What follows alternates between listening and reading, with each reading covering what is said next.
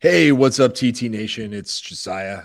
Before we hop into the show, just wanted to mention I've been posting a lot over on LinkedIn and been just building connections over there. And if we haven't connected yet, I would love for you to just reach out to me or shoot me a connection request over on LinkedIn. Just search for Josiah Novak and you'll find my profile. It's just my face with a yellow background. So shoot me a connection request and I'd love to just hang out with you over on LinkedIn if you're on that platform. And without further ado, let's jump into the podcast. Hey, it's Josiah Novak, and welcome to the True Transformation Podcast, the top fitness podcast for men who want to get ripped, naturally boost testosterone levels, and use fitness as a tool to not only look and feel better, but improve all areas of life in the process.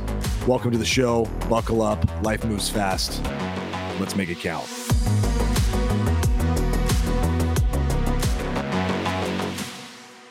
I work out in the morning because I find that by 5 o'clock or even sometimes early afternoon, I'm already pretty taxed from just everything I got going on. And I just don't feel like I'm at my peak. I feel like I peak in the morning for whatever reason. Like first thing, like do you get in before you eat anything, or you try to eat something real quick, or just like right when you're up, fast, bro. I fast. This is such a beautiful podcast we're about to have, because you're probably going to rip me apart performance wise, but I literally don't eat until 5 o'clock every day, 5 p.m. That is. Interesting. I train. I actually have run my PRs and events and you name it completely fasted.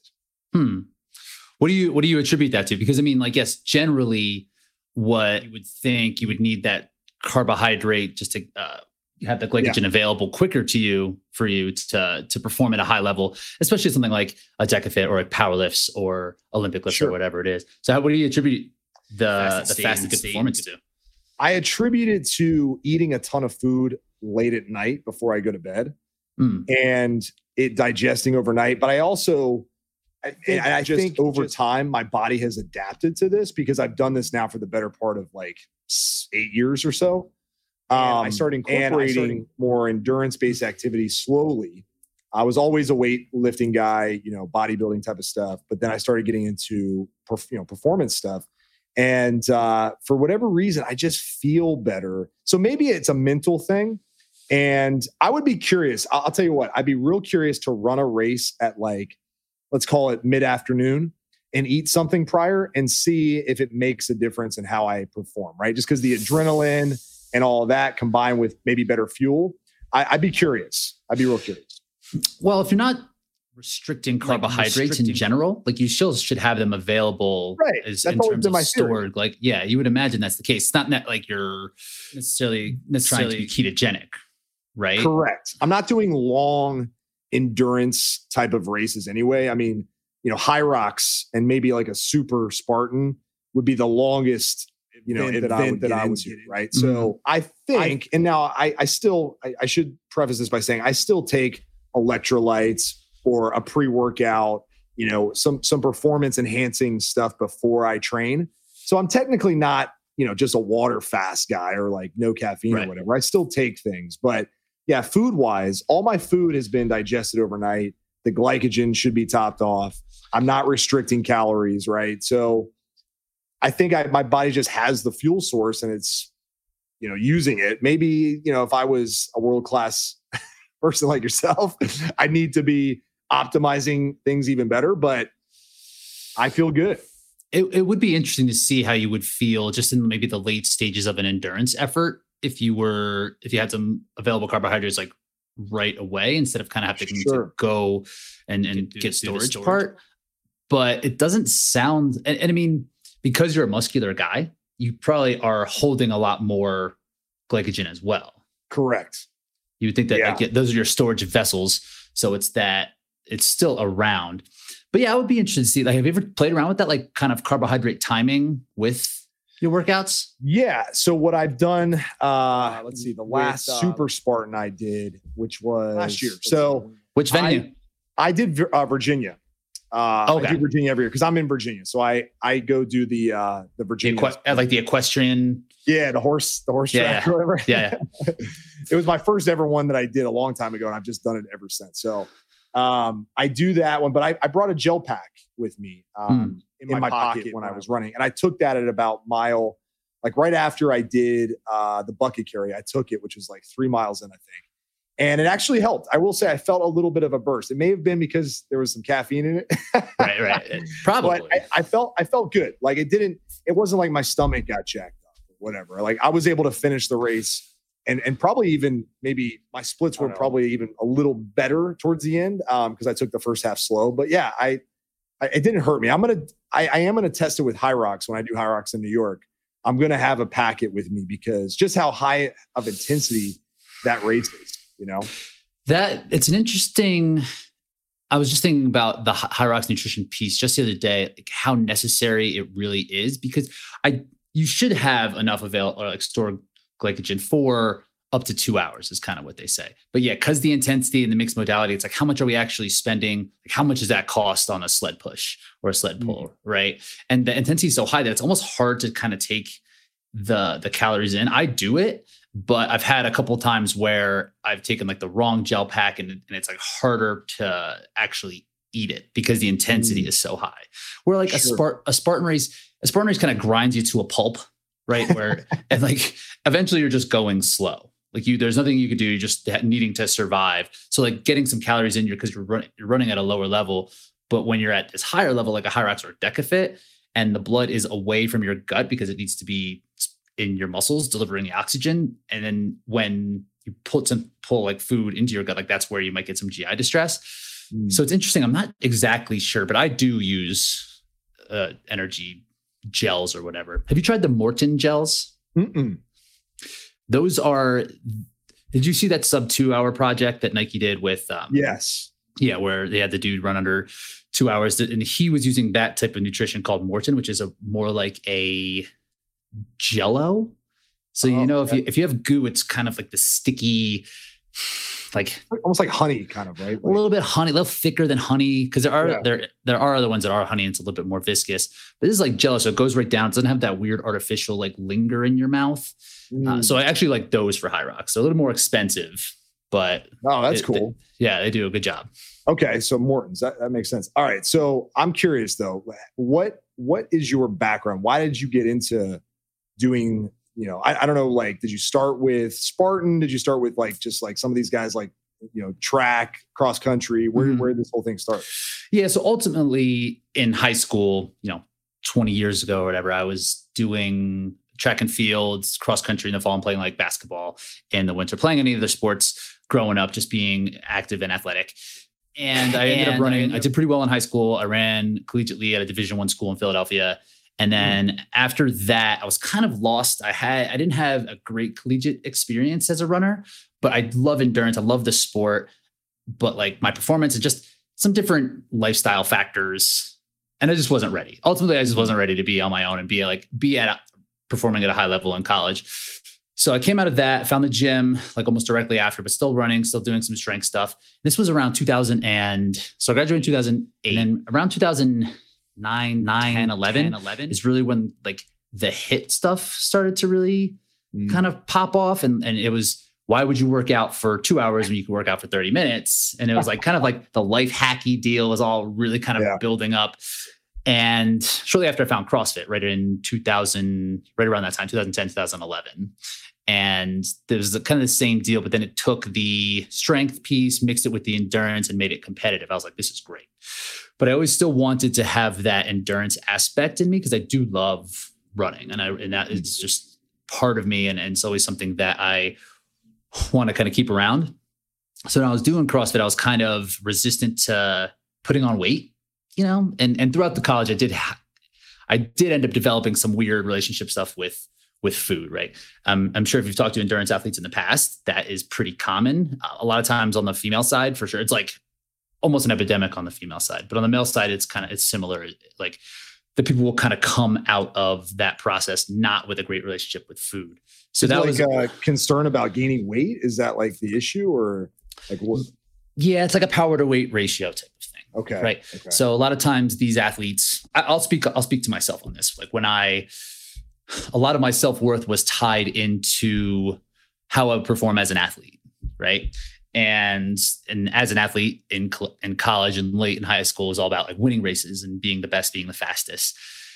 And then when that started to kind of have like a hiccup, and I wasn't always just able to be the best or just on talent, I started to look at other factors. And then I was like, okay, if I can make my weight less, then I should be able to perform better. So that's like the first place that we go. And then it's like this weird relationship that starts to build, because it's like not properly fueling and not performing well, and the body composition and body issues.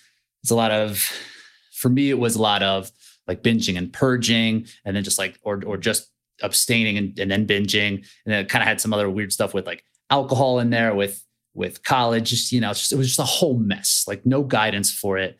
So it really does end up, I think it's a lot of people just not doing the work that they need to do to understand how they're feeling, for me at least. Right. Sure. And it just kind of manifests in this weird eating issue. So yeah, mostly performance-based stuff though. Okay. So you were in college, you didn't love the experience, or maybe you just weren't ready. Like you said, I can relate. I played baseball in school and it was a disaster. I just wasn't ready for that, whatever, that adulthood. I don't know what you would call it, but.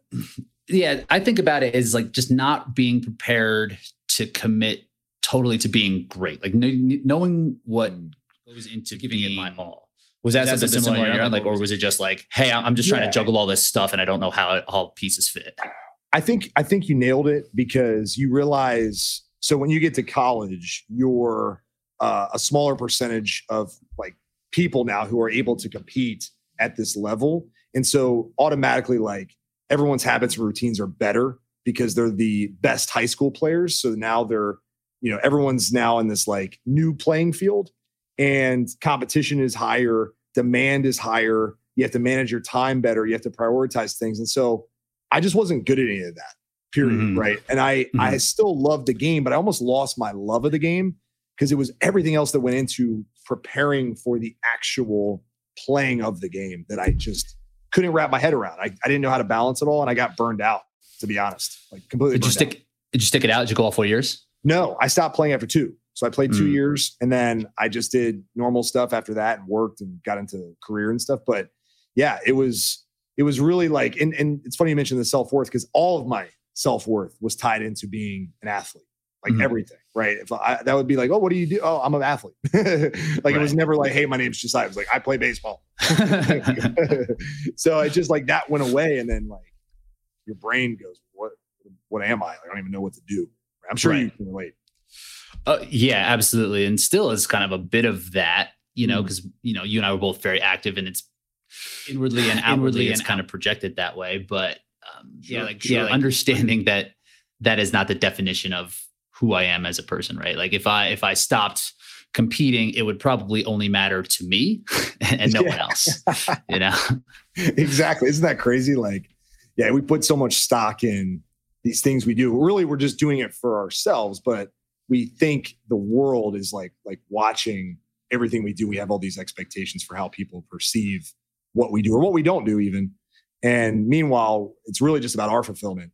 Mm-hmm. And then what we provide to the world. I mean, you, for example, like, you could be a tremendous coach and you might personally not have a lot of self-worth tied to that, but other people do, right? They're like, oh, you put out some amazing content. You put out amazing programs. Like you're incredibly changed, right? But you're like, well, I'm not top 2 in the world or whatever. Like, right. Like whatever you are, but you know what I mean? Like, I didn't win in Chicago. Like, oh man, I'm such a bum. Like, no, dude, like you're not, because you're impacting so many parts of people's lives. And that's just the perspective trying to take, right? And the way I'm trying to think of it is that, yes, I am trying to help the individuals get better at this and helping the sport as a whole kind of grow. And that's bigger than me, right? It's bigger than my performance. Sure. If I got, 3rd in Chicago, or if I won Chicago, it doesn't change that part, which is more impactful. Totally. Like most people, their memories are very, like, it's a blip, right? So like most people, if you went and then polled everybody who was at Chicago and said, hey, how did Rich do in the race? They'd probably at best be like, I think he won or got, I don't know. Like, like they wouldn't. Right. But if you asked, if everybody you had a conversation with was like, hey, what do you think of Rich? oh, he's awesome. Like such a nice guy, like talked to me, like helped me, like gave me the greatest tip. Like, and we probably put less stock into that reaction than we do the one where they're like, yeah, I don't know if he won or like, I think he got hurt. Yeah. So getting older, that's definitely a part of just like, yeah, keeping like zooming out a little bit more and what actually matters and where my time is helpful and how what fulfillment I get from multiple different pieces. So like, it's still important for me to train and do well because now it's almost like a puzzle that I'm trying to kind of put together. And because that I do feel like I can provide value for other people, like that is important to me.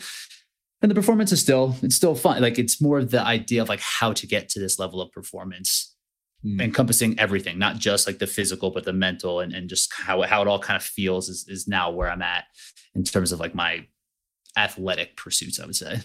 Sure. So you got into CrossFit, I remember that period in time where HIIT was like everything. It was like basically blast yourself into oblivion for like 15 minutes. Man, did you ever get involved in that? Were you ever into? Oh, absolutely, bro. Like I remember it was like yesterday. Like basically, I thought, okay, I'm just gonna have dumbbells and burpees and like all these like Metcons that I would just knock out, and that was going to be my ticket to like getting in shape in like 15, 20 minutes versus the bodybuilding, hour and a half workouts. And I'll tell you what, though, I liked it. I think it was because just like anything, if you do something for so long, at that point when I think you said, what year was that? It was like 2008 and 9 is really when CrossFit was just starting. And before it started getting popular was totally. Yeah. And bodybuilding for me kind of bit me because like college was 2003 to 2007. Right. So then bodybuilding bit me after baseball. So it was like 2005-ish that I started really getting into lifting weights and like bodybuilding, like building my body or whatever. So by the time CrossFit really hit, it was like I'd been doing the 8 to 12 reps, 3 to 4 sets, been, push, pull legs, whatever, forever. So now it was like, ooh, this is different, right? This is cool. So yeah, totally bit me, man. Because that'd be interesting. When you were going through that, right? It was 2005. So after basically, you're still a college kid, and you're probably just trying to look great, right? Like I'm just trying to get yoked. Exactly. Like I'm out here in college. I'm just trying to do. And then, what was your initial response to the CrossFit thing? Was it like, oh, this is fun, or is this is stupid? Like this isn't going to make me look better. I think people wanted it to make them look better to help their physique, and it can to a certain point, but there's definitely plateaus that can be reached. And luckily for me, I was never really in it necessarily for the physiques. I was just like, this is great. This is fun. So was that part of it for you? Was it like not really into it? What? I think I went into it thinking I was going to get more shredded. Because like when you see CrossFit athletes, you're like, oh my God, like this guy looks like Achilles walking around, right? But what you don't realize, or at least what I didn't realize at the time, was a lot of these guys do incorporate a lot of hypertrophy style work, right? So the physique gets built through different modalities and different nutrition and all that. So I went into it thinking I'm gonna get shredded, but then what ended up making me like it a little bit was the competitive side, right? So being an athlete and being like, oh, I have a time to shoot for, or this is like pushing my endurance because it reminds me of doing wind sprints and like wanting to puke, right? Like this was, it like kind of fixed that itch that I had for competition. Which makes sense because like where you're at now, right? You're still kind of looking at pieces like how to be competitive with this fitness that you built. Exactly. Like you nailed it with the puzzle of like, so now I have no, like, I'm a realist. Like I know I'm probably never going to be the guy who gets to start with you guys and like, runs with you guys. I just don't think it would take many, many years of just dedicating myself to running to even be in that same breath. Right. But for me, it's like, okay, how do I get better? What are the pieces that I'm missing? Like you said, the puzzle, what pieces do I need to put for my next race? So that I go, wow, I beat my personal best by 15 seconds or 30 seconds or whatever. Right. That gets me amped up now. Like, it's like, I like to just be a part of the community. Like that energy is enough. I don't need to go win, but I need to like beat my previous best by piecing together the puzzle. Which is a healthier way to go about it than being like, I have to win or I'm a piece of shit. There are people that I run against, like people on my team who are very competitive. So we do have that like internal competition with the fellas on my team, like that we work together and stuff like that. And it's a healthy level of competition. It's not like I'm going to beat your ass and you suck. Right. It's like dude, I want to push you so you get your personal best and I get my personal best. And like, we go have a beer afterwards and like, it's fun. Right. And yeah, there's a little bit of like, damn, I wish I would have won, but only for like 5 minutes. And then it's like on to whatever's next. Right. So yeah, I think it's a much healthier. I mean, we're getting older, dude. Like, right. I don't want to hurt myself. That's a win. Seriously. And like, there's only so like, and where you're right. Like in terms of where you're coming from, you're going to need a lot of aerobic work. And those are quick gains, maybe up front, just because you're kind of getting used to the like perceived exertion and how that kind of feels. But to build those pathways, it's just going to take time and time and time to like just slow, not that fun stuff. So when did you get into the like hybrid stuff? I guess we could throw Spartan in there as like a hybrid because it's technically a hybrid. Yeah, that was kind of where it started too. Like the first race that that came onto my radar was this Men's Health ad, because I loved Men's Health big time back in the day. Me too. And, and the guys on the cover were like my idols, man. I was like, oh my God, I want to look like that. And then I read the content. It was always the same. And I'm always like, all right. I did it for like 3 years. It was always the same stuff over and over. But then there was an ad in that magazine called the Urban Athlon that was taking place in New York City and Chicago. And it was basically an obstacle course race, but on streets. So you're jumping over cars and I don't know, probably picking up like cinder blocks. I don't really know. I never got to it because I was like just out of college and broke and couldn't really do anything. But I saw that there was this path where I could kind of be a combination of both, right? Like I understood what it took to do well in running. And I wasn't necessarily interested in just dedicating everything toward, running 80, 90, 100 miles a week and grinding, just like always kind of feeling terrible. And just for like this one race here or there, that's just like a single modality. So then shortly after that, I guess I found Spartan somehow. And I did my first Spartan race in 2013 while I was doing CrossFit still. It was a stadium race in Philadelphia at Citizens Bank Park. And it went like fairly well. I was like top 10, missed a couple obstacles, it was fine. And then I then didn't really come back to Spartan until 2016. And that's when I really started to kind of commit to it because I was still kind of doing the CrossFit thing. But like I said before, I wasn't really committed totally to that because it wasn't exactly where I want. It didn't have my heart. And then Spartan races was sort of similar. It took me a little bit of time to get there. And it's not the exact mix of things that I was looking for, but it was closer. Right. Sure. And then, so I did Spartan race from 2016 to 2000. I still do it a little bit, whatever. I was on the pro team in 2020 and 2021. And then that's kind of when I first saw the hybrid stuff, like the DecaFit and the Hyrox. That first Hyrox race that I really even saw was in 2019, I think, 2020. Yep. And that was it. I was like, okay, like this is coming at the twilight of my athletic career, but at least it's here, and I still have these pieces. I still have the time and the dedication and like the willingness to put myself toward it. So like, this is the thing. So yeah, 2021 was my first DecaFit in West Palm. And that was in May. So that was my first real time, but I've kind of been training that way for a decade at that point. Sure. Just because that's the way I like to do it. Yeah. Now I was kind of surprised that it took as long as it did for these type of events to like take off.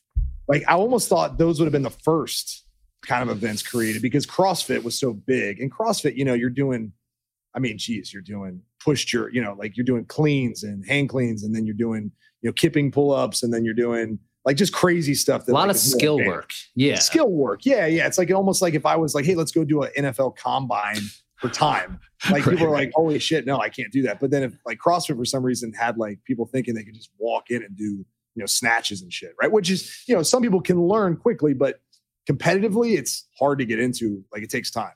Mm-hmm. So, but I was like, man, like it would have made more sense. Spartan was taking off because I think it gave people a challenge that they could see themselves doing, or at least see themselves crossing the finish line. But I'm like, Hyrox and Deca were like so much more accessible, at least in my head. I was like, I could see so many, people going from couch to DecaFit and like just having a great time. Like it's hard, but like they're having a great time doing it, not getting hurt. Like, I don't know. I just thought, man, it would have taken off sooner, but it's here now, which is great. It's here now. And yeah, that's interesting. I haven't quite thought about what like the timeline of things. And maybe it was just that CrossFit spoke to the people who did play baseball or played football growing up, right? Yeah. Where if it was something like DECA or Hyrox, it's still very endurance centric. You know, you can look at it and be like, I'm still not a very good runner. You know, where in CrossFit you go and it's like, I need to just build some muscle, lose some weight type of thing. It's like a gym alternative. And that's kind of where they did such a good job of building out this methodology that it was easy to understand, even though every CrossFit gym is different. That's still like, you know, it might not be called CrossFit sometimes when people see it, but when you see it, you know what it's steeped in. It's like, okay, you're not calling it CrossFit, but this is still kind of what CrossFit is. And maybe that's just what they beat everybody to the punch for, because I believe in this style of training and racing. I think it's going to be something that people are going to want to do. It's like, want to be strong, want to be fast, and want to have good endurance. It's just like these three pillars that just make sense for people it's a digestible challenge for people to take on. So I think it's going to do well. What are your thoughts? Do you see it like down the road? Oh yeah. I think this is like, so just, we actually tested something. We created our own hybrid event for our clients, right? So nice. Like we host these, client events where we specialize in just helping people lose weight, right? And get a better shape, improve their lifestyle. And we did a live event back in June, and we hosted we call it the True 8. And it's basically 8 events, similar to the same thing. You run only a total of a mile though, kind of like the DECA mile. So, it's a little more accessible for people who are like, don't know how to run yet, or don't want to hurt myself. And everybody who did it was like, oh, I want to do it again. Like, I want to do it again. Right. And then at Chicago, I took a team of 8 people, some clients and some of my coaches and stuff like that. And everybody did it. Dude, I'm telling you, I've been getting texts like since then, like, oh, what I need to get on a plan. Like, what I need to do this again. Like it bites people, right? In a good way. And I felt the way too, just interacting with people at these events where it's like, they can't wait to do the next one. And that feeling of crossing the finish line and being like, oh, I did it. Like, actually, I crushed that. That was fun. I think it's going to take off. Wait, like Spartan, I see sometimes people limping through and go, I'll never do that again. It's like, just really hard. Yeah, sometimes it's too hard. It's brutal. But I mean, there's still obviously a huge, huge pool for Spartan. But I just think these DECAs and Hyrox type of stuff, I mean, I just think, man, like, especially with these gyms, I mean, the genius idea behind getting these affiliates, to host these smaller DECA events. Oh my gosh. Like, I'm doing one this Saturday. I'm doing the DECA mile this Saturday at a local gym a buddy of mine owns. And like, there's 50 people coming out to do it. And it's like, it's just incredible. Like, I mean, it's a great celebration of fitness. And I think it's really going to continue to grow for sure. I've been pretty surprised about how well the affiliate program has done as well. I have some athletes who are preparing just for like DECA Strong and DECA Mile, where I thought DECA Fit was going to kind of be this, pinnacle event. But there's these other things that are speaking to people as much or even more. It's like stepping stones, right? And I also think too, like DECA Fit, they don't have enough events yet, just to be real. I don't think they have enough, like Spartan, you go to a Spartan basically every weekend. Mm-hmm. DECA Fit, I don't know how many total events there was, but it feels like there was probably less like 6. Yeah, I was going to say it was like 8 or something like that. There's one in Jersey in a couple of weeks I'm going to try to do. Oh, nice. It's like, I think as they grow locations and you start to have people who can go, oh, I can jump into a DECA Fit every couple of weeks within 3 hours from me, then I think that there's probably more people. But like the DECA Mile and DECA Strong, like there's literally one or the other near my house every weekend. Like I could drive 2 hours to do one.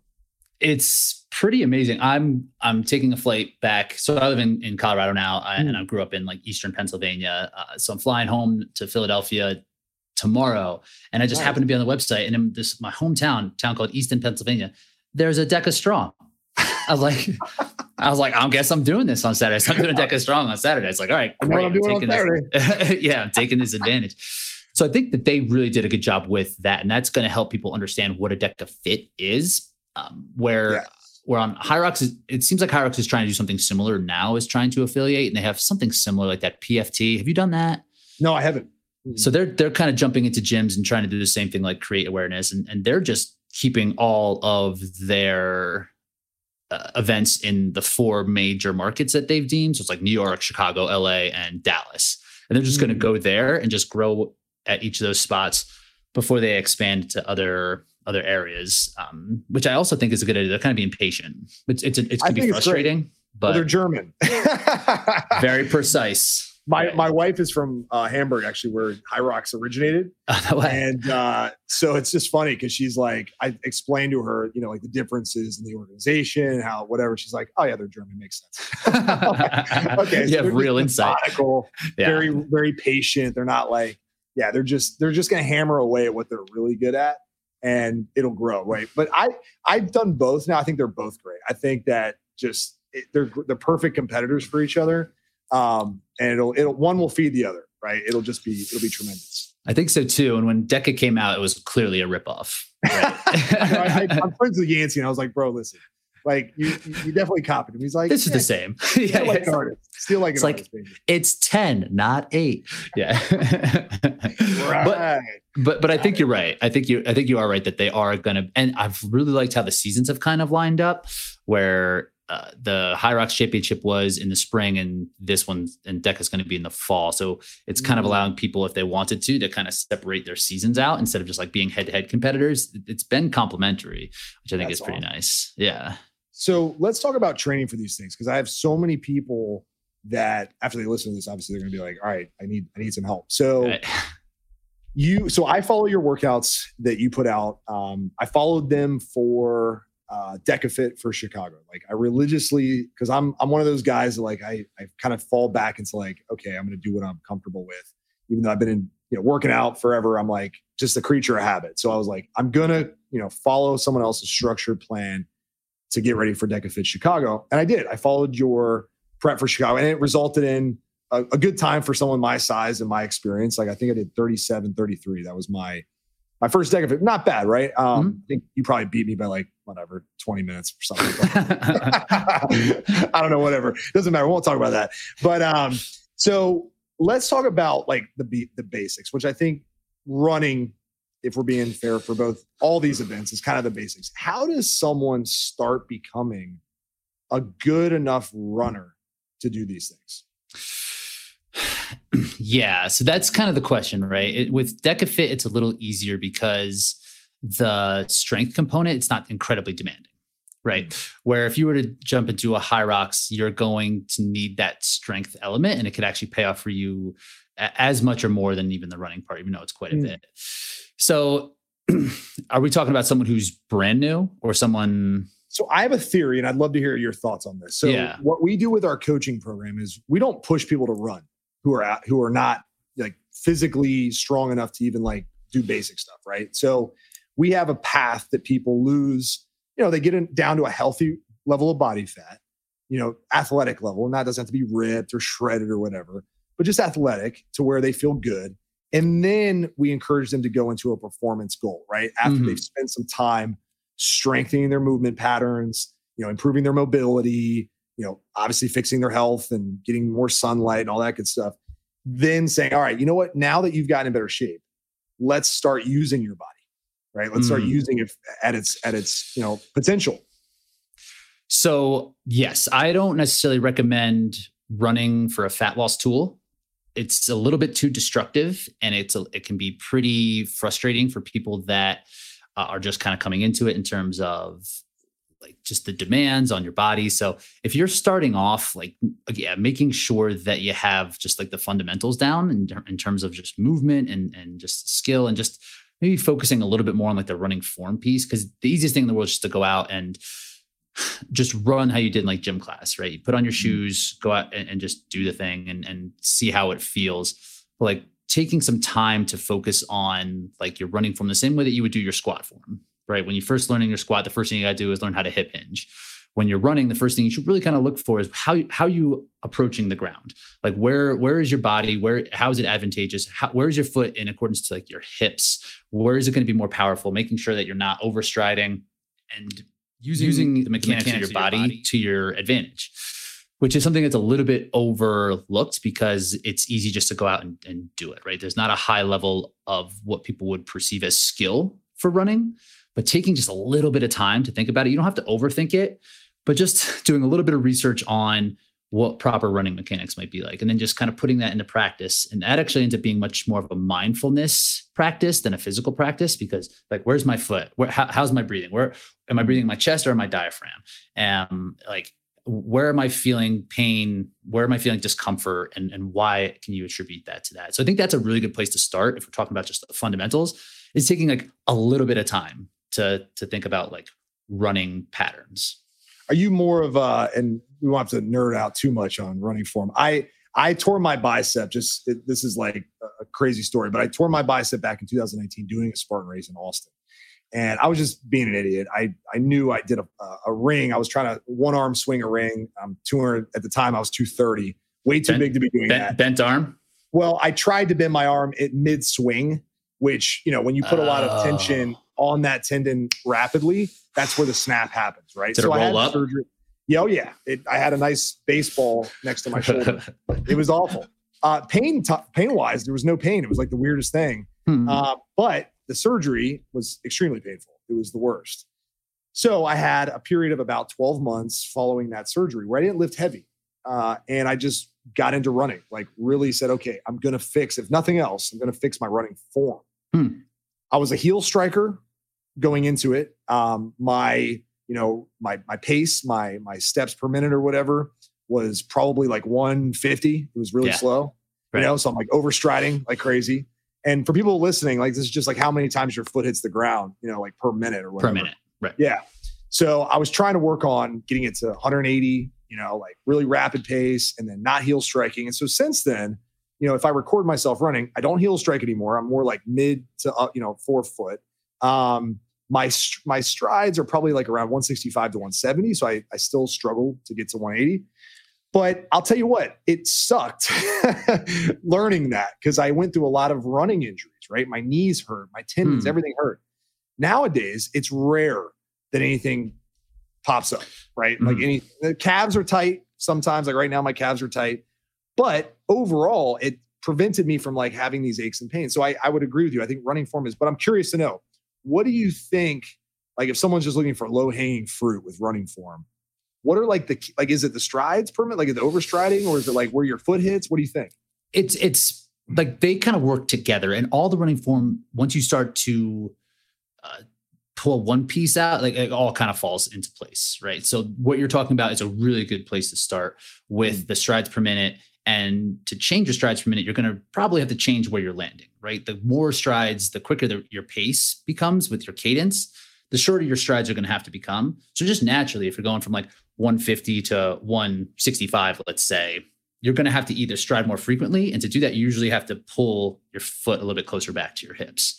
The number 180 is a little arbitrary. It's just kind of one that it kind of fits nicely. And the way that we kind of came up with that was, I think it was Jack Daniels, the running coach who was a pentathlete, was watching like an Olympic 5K or 10K or something like that, and noticed that the cadence on pretty much every one of the runners was about the same. And then when they would go faster, it would just like increase their hip angle and they would go a little bit further, but they wouldn't necessarily go that much faster.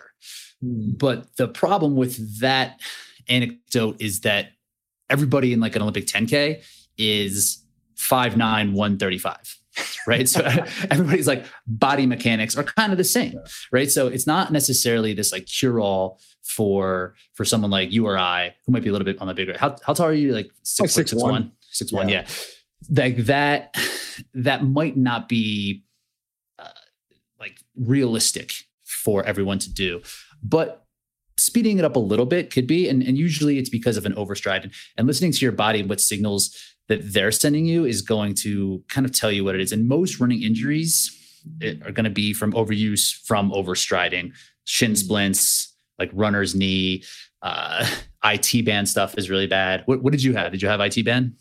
I had runner's knee. That was like the biggest thing. I just couldn't shake the knee issue. Like it would literally, tighten up. Like I'd basically be able to time it. I'd be like, all right, I'm going to go out for a 2-mile run, and a mile in, it's going to tighten up. Right. And it did. And it was very frustrating. So I started doing cross train. I do the bike, right? I do a lot of like road biking. I couldn't train lifting wise with my biceps.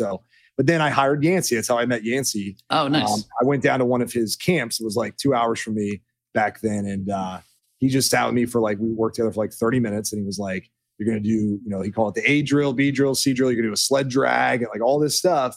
And I just said, all right, I'm going all in because I can't lift. And I just worked on it for a solid 6 months. And got a lot better. My injuries went away and I felt more comfortable running.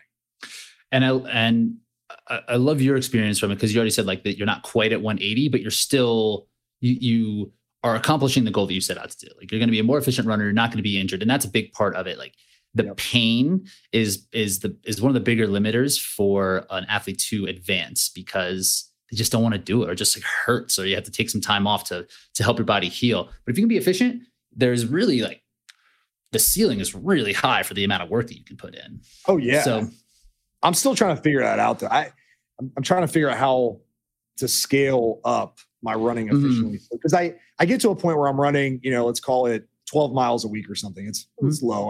But it's like, 3 to 4 sessions of like 3 to 4 miles.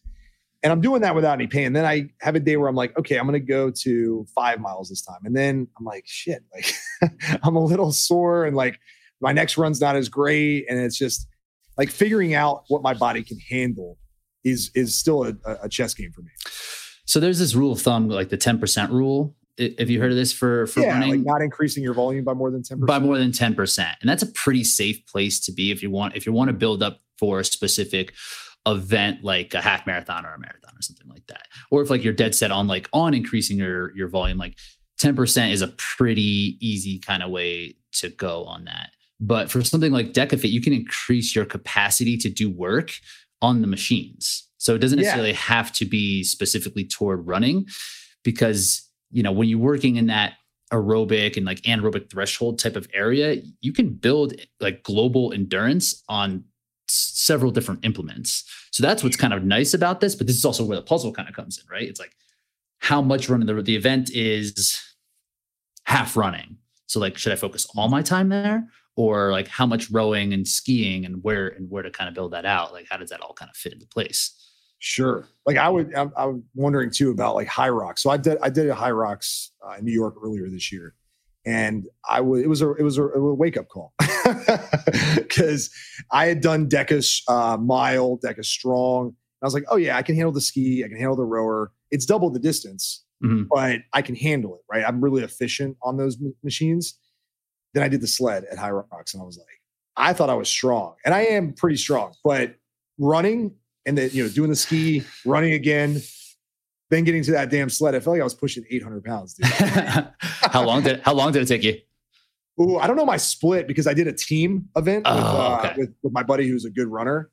But so just so you know how it went, he's a great runner. I'm a stronger lifter. So we were going to share each station. That worked great with the ski. We got to the sled. I did the first, length of the field or whatever. He got on. He said, I can't do this. Can't do it. So I pushed the whole thing. That was, by the way, the race there. He was probably going to listen to this show, and I love him to death. He's awesome. But that was the race. Like we literally were in third place going into that station. I was like, we're done. It's over. It's a wrap. I can no longer run. You can't do any of the strength stuff. It's funny because the team dynamic, it seems like that would make sense, but it's almost like you're almost better off kind of having two people that are closer to each other. Because on the run, like he can't run. It's not like a relay, Right. So like you gas yourself on this sled and you'll be like, and this is his strength in the run. And he has to kind of like wait for you. It took at least 3 more runs for me to get my wind back. Like to start, because for me, like when you do Deca, I know I've gotten to the point now where the runs are where I recover. It's like where I'm like, oh man, I feel good. Like going to the next station, I'm like, okay, I got my breath back now. Right. I couldn't get my breath back at High Rocks. I was like, I can't get my breath back after that sled. It was so bad.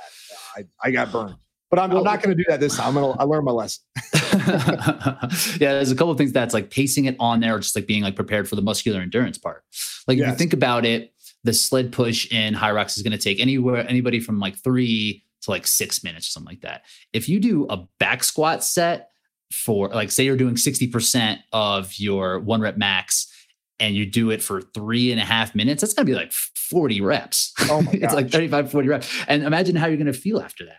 So it's kind of similar. You had me do that yesterday. How'd that go? That was awesome. Squat and bench are my 2 strongest things. So it felt great. I love that superset, by the way, especially they're both like, pushing movements, but different parts of the body. But yeah, I love that. And I could immediately, it's so funny you brought this up, because I was like, why does he have this program like this? But then I was like, okay, because It's the muscular endurance factor where I'm going to need my legs. I'm going to need my pushing muscles at the same time. So we're super made perfect sense. I was like, this is such good programming. Appreciate that. And that's the thing, like trying to figure out and like the muscular endurance and how much work that needs to be done. Like you're not necessarily going to get that from running. Right. And that's the same thing with the rower or the skier. Like you may be the best runner that you come to that, but the muscular endurance that you have in like your hips and core or like your quads for the row, that's going to kind of burn you out a little bit. And it's going to take a lot away from your run. So being able to do both of the elements that you need to do, or all of the elements, and having the endurance and like your musculature and just being able to understand like where your threshold is on all of them. It's important to do those things like 20 rep back squats, and just to see how you're feeling and what that is going to kind of feel like after. So for running, because I know a lot of people, this is like where their issue lies, right? One of the things that I noticed has helped me is really forcing myself to run slower. Right. Like, and not so much slower, like pace wise, but like not push myself to, an intense run. Right. My rule of thumb, because I don't always wear a heart rate tracker. Like my Garmin will tell me what my heart rate is, but I always think it's like off by a little bit. Right. On the wrist. It's not great. Yeah. So I do have the chest strap, but I'm just OCD. So like it bothers me when I run. So when I'm running, I typically just try to have a conversation with myself. Right. Like I'm just talking. Like funny enough, I'll do like a live video with my team, like while I'm running, just so I can literally make sure that I'm talking while I run. Is that like easy runs? I would say the way you program, at least, it seems like about 80% of them are relatively easy runs where you're just able to have a conversation while you run. And then there's like 10 to 20% of the stuff that's like pretty high intense. Yeah. And that's a good way to do it, like the talk test. And another way that you could do that is by nasal breathing. Is just making sure that you're breathing in through your nose. So you're a real psychopath. if you want to check in, have you ever tried that? Yes. No, I was, the funniest story is I tried it. And then one of my buddies who's into running, I said, hey man, you know what? I think I figured this whole thing out because it sucked for me. I was like, this is so like hard. And I said, hey, what you got to do is you got to like nasal breathe, it's like literally like try to tape your mouth or something and go run. He was like, okay, I'm going to try it. He messaged me like, you're not a very good friend. Like that was really rough, man. Like, what is your problem? I was like, yeah, I know, dude. Like it'll wake you up quick. You're like, whoa, I got to slow down. Yeah, for sure. I almost need to do those in intervals, right? When you start doing like do a minute of nasal breathing, see what happens to your pace, minute of regular breathing. But it's just like a good check-in. Like, how am I feeling? Because you can get excited and you can kind of get in a rhythm and you can still be below your like anaerobic threshold, which is like really where you're going to start to feel that like sensation to slow down. You can be running too fast and still under that. And a lot of it has to do with just like the musculature of the damage that you're going to take on. And that's why you want to do a lot of supplemental easy running, and also building those aerobic pathways really are going to help with the harder efforts down the road. So where we are going to get better is through those harder, faster efforts, or those really specific like DECA type efforts, where you are going to kind of be in that anaerobic threshold where you're going to be not using only oxygen for your fueling of like to your muscles, where you're going to start using some lactate. And the byproduct of the lactate is what we feel like that burning, right? When we feel like we need to slow down, you can feel it in your legs, you might feel it in your stomach, you can kind of feel it globally, you kind of feel it everywhere. But if you have a big enough aerobic system built, it helps recycle that byproduct. And where a lot of people skip is not doing the fundamental aerobic work. So when they do the hard work, they're able to take that byproduct and run it back through the system and have it kind of recycled into energy again. So a lot of times people come into this and it's like high intensity. I got to feel what the race is going to be like. I want to go as hard as I can. Like CrossFit's this way too. And like, that's not necessarily a performance modality when you're just taking classes. It's just a class to get fit, right?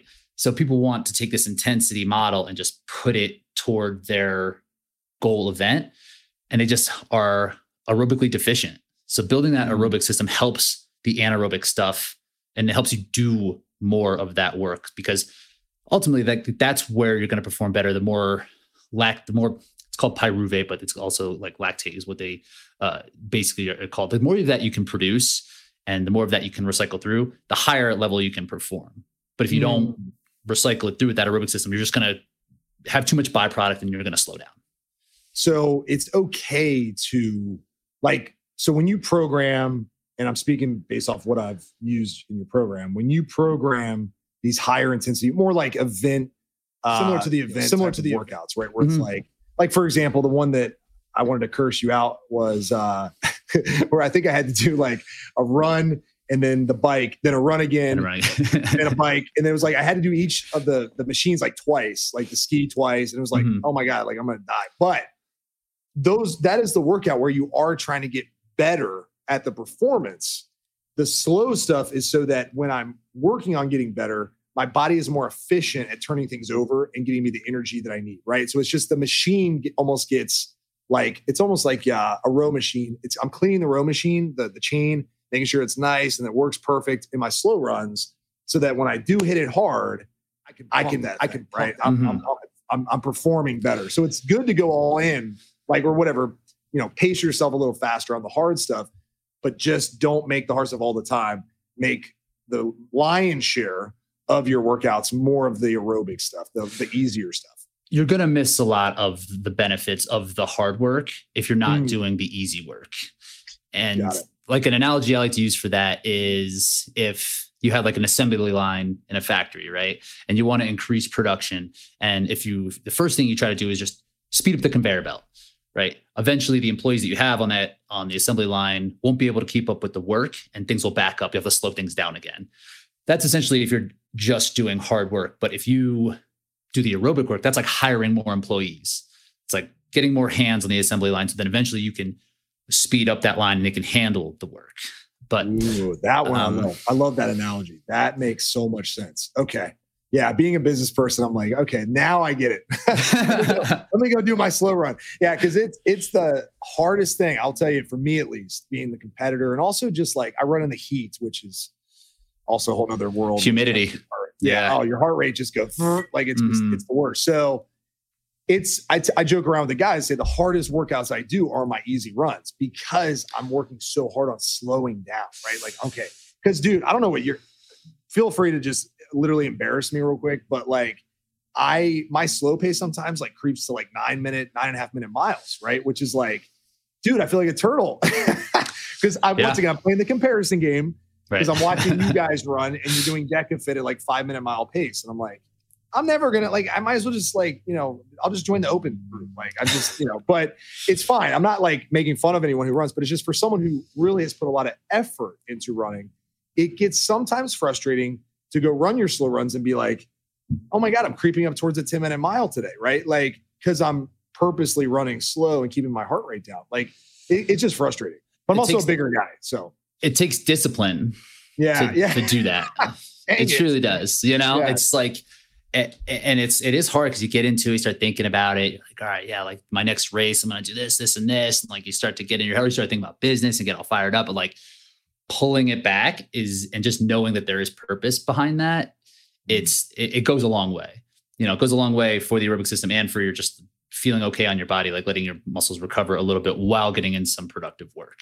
What are your slow runs pace? What do you look like? It's like between like, 640 and 710 or something like Jesus. that. I've been doing it a long time. You'd be over the horizon by the time I got going. Yeah. But I guess it just shows what's possible. So I'm curious because looking at your physique, I wouldn't say like, I look at your physique and go, oh, he's a runner, right? You definitely look more like an athlete. So how do you balance your strength training and your runs? Like, what does that balance look like every week? Because you maintain a decent amount of muscle. Like you're not you're also ripped. So it's like, people are probably going to look at you and go, well, how do you maintain both sides of the spectrum? Because like the guys who run Spartan super fast, like what's his name? VJ Jones or whatever. I feel like he doesn't carry any muscle. Like he's like super skinny, lean. He flies. He runs like 5.5 minute miles the whole way or whatever. But like, how do you maintain that balance for yourself? So this is definitely something I've had to put a lot of thought into after my first Hyrox experience, where somebody like the sleds killed me and I wasn't able to access my running ability, which is my strength, because of how much the station work was taken out of me. And the best way I feel like I could combat that is by getting bigger and stronger, right? So going out of my way to kind of ditch the runner physique and even being more lean, like a VJ Jones, like a Ryan Atkins kind of very lean type of body, and be like, I need to then put on this muscle. So I feel like 2 strength days a week is enough for me to continue to to actually put on muscle. And I'd be interested to have this conversation with you because you're dialed in on the nutrition side of things. I've found a lot of success in really dialing in where my nutrition needs to be in terms of my caloric input, and doing that. It's like a mass gaining phase, right? It is eating a ton. And I think it is it's possible. I mean, I'm doing it to run and do a lot of endurance work and put on muscle through having a dialed in diet. So I think that's the one thing that I've been able to do that I think a lot of people will overlook. They'll probably just be like, all right, well, I need to do hypertrophy training 4 to 5 days a week in the gym to get bigger. But then you're just missing out on all of the aerobic work that is really the crux of the event and of like your fitness. So trying to meet those nutrition demands, man. What do you take in calorie wise on average? So it depends on what my work is looking like that day.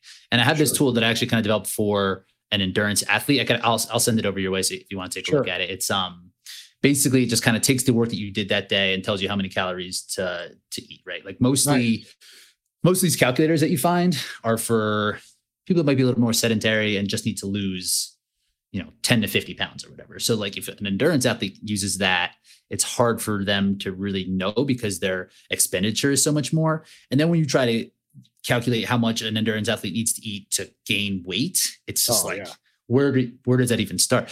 So it could be anywhere from 3,500 to 5,000 or something like that per day. Yeah, it makes sense. That was where I would guess. My guess was like 4,000 a day. Yeah, it probably across the board, if I average out every day, it's probably like 4,200 or something like that. Yeah. So it's funny because like I have clients that we work with that work out twice a week, and the rest of the time they're just walking, doing, basic aerobic work, not intense cardio, nothing like that. And they gain a significant amount of muscle over time because nutrition, right? They're getting, they're religious about eating enough food, getting enough protein, right? Which is obviously the big one, but also enough of the fuel sources, carbs and fats, to support the hormonal environment, right? Especially as a guy, like you need carbs and fats to optimize your testosterone. Like you just do, right? Like the keto stuff, no offense, like, yeah, it works great for like endurance stuff. But like, I bet you if we check testosterone levels of like the guy who just won the 200-mile, whatever it was, his testosterone is going to be in the tank probably, right? Because he went keto and then he's just running. He's not lifting as much. So if you're trying to pack on muscle, or at least add a little bit of muscle tissue, you need testosterone optimized, you need your fuel, your glycogen optimized, and you need enough calories. Like that's it. And if you knock that stuff out, I mean, the recovery is where you build anyway. So if people think running is muscle, only if your nutrition isn't dialed in. If there's nothing else. Exactly. Right. Muscle, body doesn't really like it. It may not want to carry bodybuilder level of muscle, like cartoon character level of muscle, but it does want some muscle. Muscle is very, very beneficial to fight off disease and combat illness and stuff like that. So it wants some. So it doesn't necessarily want to burn off all your muscle. Like that's a total myth. Right. And that's where you'll see a lot of endurance athletes. They get upper respiratory infections pretty often because of the lack of muscle and because of the dry air going in and out. Like they'll get sick often. And another thing I've been thinking about a lot too, because when you look at the research around the concurrent training, like some of the earliest stuff is very much based around strength and optimal strength, right? So they're like the first study in like 1980, we're going way back, was that they took a control group, a group that did strength and endurance, and a group that just did strength. And the strength and endurance group both went up for a while, and eventually the endurance group kind of tailored off. It was still going up, but the exponential rate of strength at the just the strength group was much higher. And it was like, oh, okay, so if you want to get as strong as possible, don't do endurance work, which I think is true, but it doesn't mean you can't get strong and do endurance work. So I think some of these things get mixed around, like the different pathways of like using like mTOR, for example, is the muscle helps with muscle protein synthesis and just that signal to grow muscle. And a lot of that has to do with, yes, the work that you're doing, but also the amount of available glucose, right? So if you're running low on that, it's probably going to inhibit that muscle building signal. But if you're eating enough and keeping your nutrition up, like it should still be available for you. Totally. So it's trying to figure out, and it's not necessarily steeped in science yet, but trying to see where that goes. But that's my theory. If you're eating enough and you're doing 2 to 3 strength training sessions and doing it in a way that is supposed to build muscle, kind of having some sort of progression, going into hypertrophy phasing, coming out of it into doing some regular maximum strength building progressions, like it should work. Totally. Yeah. I would always argue that a big reason why you don't see more like endurance athletes with muscle or like a decent amount of muscle is they literally just don't like do the things you just said, right? Like they don't spend the time with progressive overload or, spend the time lifting heavier or, really dialing in their protein intake and their recovery and their sleep and like all that stuff, right? But if you're serious about being a hybrid athlete, like, you'll see, like, I think the physiques clearly show now, like we start to see some of the top guys like you and Ryan Kent, right? Yep. Hunter. Yeah. Hunter, these physiques, like if I show these physiques to people, they're like, oh shit, like that person's jacked, right? Like they're not like, oh yeah, he's he probably runs 500 miles on the weekend, right? Like, no, it's like that person looks like he could play football, right? Like that's what they look like. These are like CrossFit guys almost, right? Yeah. Mm-hmm. So yeah, you can totally build muscle and be a great endurance athlete too. Yeah. And I think a little bit of the endurance piece of the athletes not necessarily putting in that work is still about kind of the mindset that I had when I was in college, right? It's like, I don't need to be bigger. I need to be lighter. And I'm sure there's some tipping point of where the muscle is going to be a little bit more harmful for you to carry around. But if you're doing it at a young age, I bet there could be some pretty jacked, super fast runners. It's just not there yet. And hopefully down the road, because the awareness of these eating issues and just the mental toll that it takes on these high level endurance athletes is being a little bit more exposed now. So I think it will change and we'll probably see performance go up because of it. Totally. Yeah. The tipping point you reference is me. 215 pounds at 8% body fat. Yeah. It's probably not the best for running. It's a lot of oxygen you got to get around, but 8%. It's pretty lean. Have you thought about trying to ditch it? Because once muscle's on, it's on there. Dude, I lift so first of all, I don't train legs as much. I do your workouts now. So like I literally just do your workouts, which is much less volume strength wise than what I'm used to. And the scary part is, man, I'm getting stronger. So